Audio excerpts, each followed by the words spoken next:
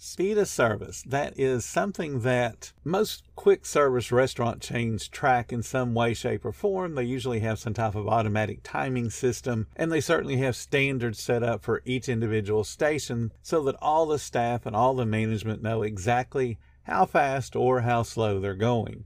Food trucks need the exact same thing. Speed of service really matters because people come to you to get fed. They don't come to you to waste time. So we're going to talk about improving your speed of service.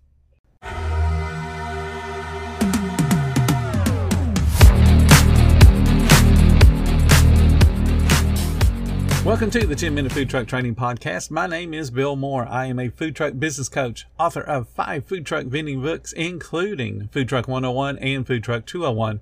This podcast is all about helping you start and grow your food truck business. Mom deserves the best, and there's no better place to shop for Mother's Day than Whole Foods Market. They're your destination for unbeatable savings, from premium gifts to show-stopping flowers and irresistible desserts. Start by saving 33% with Prime on all body care and candles. Then get a 15-stem bunch of tulips for just $9.99 each with Prime. Round out Mom's menu with festive rosé, irresistible berry chantilly cake, and more special treats. Come celebrate Mother's Day at Whole Foods Market.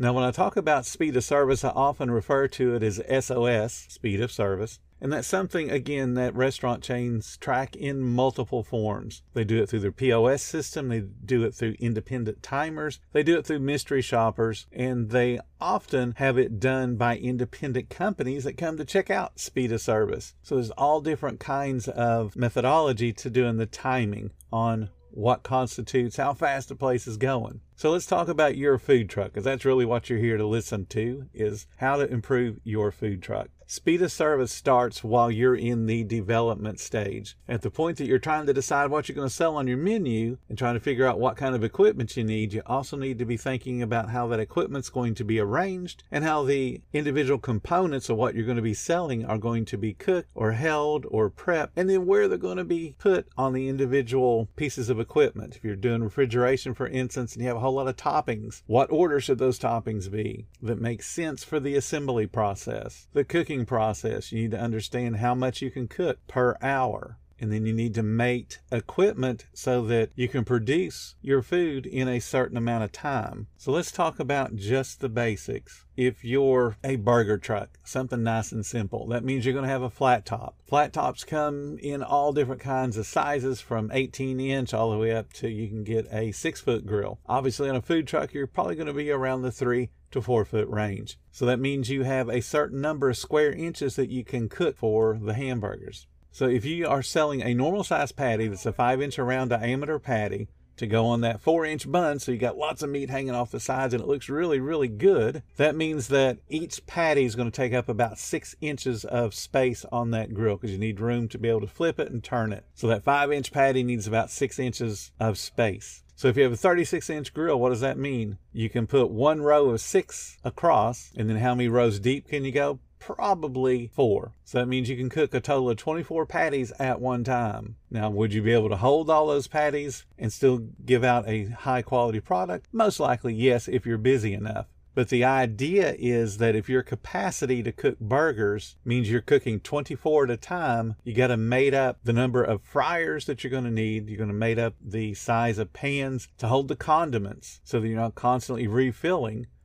Oh, I need lettuce. Oh, well, I need more lettuce again. Oh, look, I need lettuce. Those kind of things need to be thought out during your planning process. So let's look at that grill that can produce 24 patties per cooking run. If it takes 5 minutes to cook your patties from start to finish, that means in 1 hour you can put out 288 hamburger patties, which that sounds like a whole bunch of hamburgers. So does it make you wonder why when you walk up to a hamburger truck, it takes them 15 minutes to get a hamburger out? Probably they're not cooking more than one at a time. Here's the second problem. Most people only get one French fryer. So they have a 36-inch grill and one fryer, and they think, ooh, this is awesome. But did you know that French fryers are rated by the amount of food they can put out per hour? So when you see a fryer that says 35-pound fryer or 40-pound fryer or 50-pound fryer, it's telling you this fryer can only produce that amount of food. Again, being 35, 40, or 50. So what does that translate to in French fries? If you have a normal 50-pound French fryer,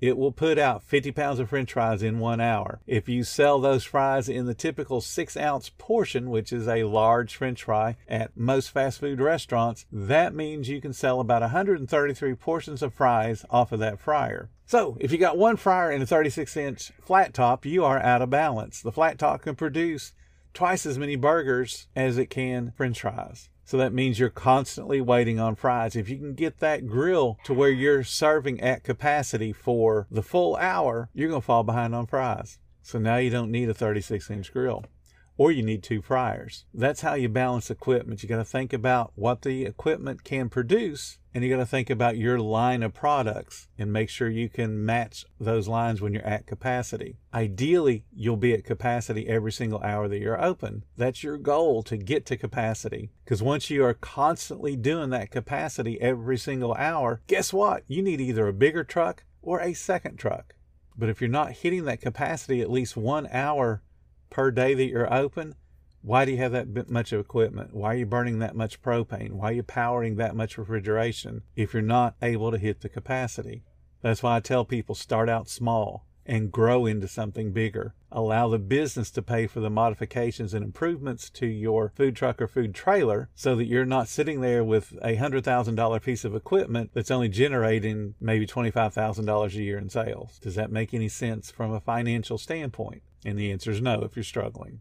So how do you achieve that capacity? And you're probably thinking, well, nobody out there does it. Well, there are people that do it, but they've been doing this business a long time, and they've learned how to modify their systems so that they can hit their capacity. For example, Chick-fil-A is nowhere near its capacity, but they still do way more sales than any other restaurant chain. You hear me talk about them a lot. They've crossed over the 8 million per unit level. That's impressive. But let's talk about a chain you've probably never heard of. It's called Pal's Burgers, and it's in Tennessee. They have a handful of stores, and they sell sandwiches. They sell burgers and hot dogs and other kind of sandwiches. They have what they call face-to-face service. They only have a drive-through. So that means cars have to line up, but they don't use a speaker. Like you go to McDonald's and you hear somebody talking through a staticky speaker. Theirs is face-to-face. You pull in on one side of the building and an employee is going to take your order face-to-face. And then you drive around to the other side of the building and pick up your food. Their order taking process is so simple that they are averaging 12 seconds to place an order. They don't sell combos. They don't have a complicated menu. They don't sell anything that detracts from their ability to make that speed of service. They sell really good food, and they sell it really, really fast. So 12 seconds to place an order, that's impressive. The car then drives around the building, and they typically are sitting at the pickup window for about 18 seconds. So that's a total of 30 seconds that they have interacting with the employees of Pal's Burgers, and then they're out of there. And they do this consistently. One of the things that is so impressive about Pal's Burgers is they have about 2,500 sales per square foot. Now, if you're not familiar with retail businesses, they look at the number of sales they do per square foot because they're paying rent on all that space, so they want to make sure they're maximizing it. So as a comparison, Pal's is doing $2,500 per square foot.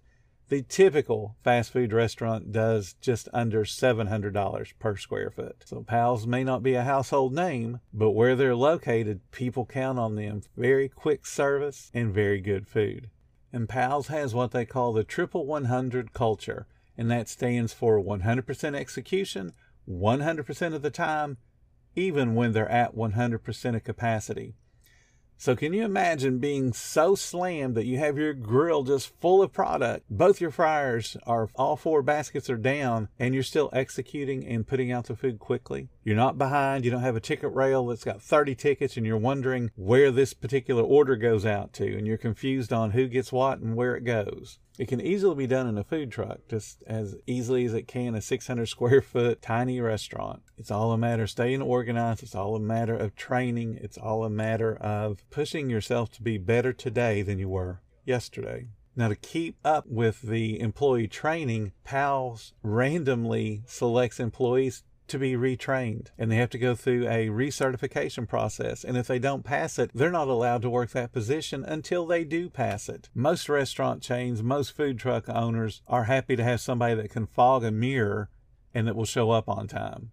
It's all a matter of having standards and then adhering to those standards. But if you want to have that quick speed of service, it's got to start in your planning stage. And if you're already open, that's okay. Take a serious look at your business and what can you do to the menu to thin it down to where you can execute it quickly. Because I can promise you, people are coming to you to get served quick and then get back to their lives. People don't come to a food truck to stand around and wait and kill an hour. They come to get fed food. And for every single person that's out there saying, my guests don't mind waiting, here is the reason why. You took their money. They were hungry. You took 45 minutes to get the food out. They're happy they finally got some food and they're going to get their hunger satiated. So they're not going to complain. And if you let them bite into the food, and hopefully you're selling good food, now their hunger is starting to get satiated and they taste good food. So they're not going to say, hey, your service sucks, dude.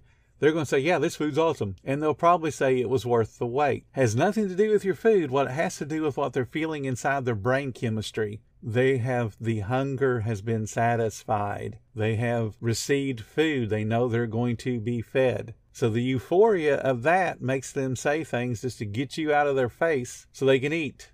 Don't take it when somebody says, yeah, your food's awesome, I don't mind the wait, that they're being serious, because they're not. Because the next time they get hungry and they say, oh, I'd love to have that particular food truck, and then they go, oh crap, they're slow. I don't have the time to kill today. And they don't come back. Or they only come back when they do have the time to waste. This is the hospitality industry. You can't be hospitable when you're making people wait on you because you're slow. Speed of service matters. If you want to have a great business, it's got to start with quality food. That's the Q, quality. Then guess what the second one is? Service. Service is fast, service is friendly. If you don't meet those two criteria, don't be in business. It's all about getting those guests taken care of. They don't have the time to waste waiting on you to cook a hamburger. They don't have 15 minutes to kill because you're slow. They don't have 20 minutes to kill because you're a little bit behind. Because they will remember and they won't come back. And if they do come back, for the person that's sitting there going, my people love me, they come back. They don't come back as frequently. And you can't prove it because you don't have these people out there surveying everybody. Would you come back more frequently if we were faster? Ask them. Ask 100% of your guests one day, would you come back more frequently if I could get the food out faster? And you'll be surprised at what the answers are. Thank you so much for listening to the 10-Minute Food Truck Training Podcast. If you're finding all the information helpful to your food truck business, please become a monthly supporter of the podcast. Just hit the support button or follow the link in the description. Every little bit does help keep us going. Join our Facebook group. It's called Food Truck Training. We have a whole bunch of awesome members at all different levels, from brand new beginners to decades-old veterans. They've all got your back when it comes to helping you with your food truck. And again, thank you for listening. Come back tomorrow because you know I got plenty more to say when it comes to helping you and your food truck business grow.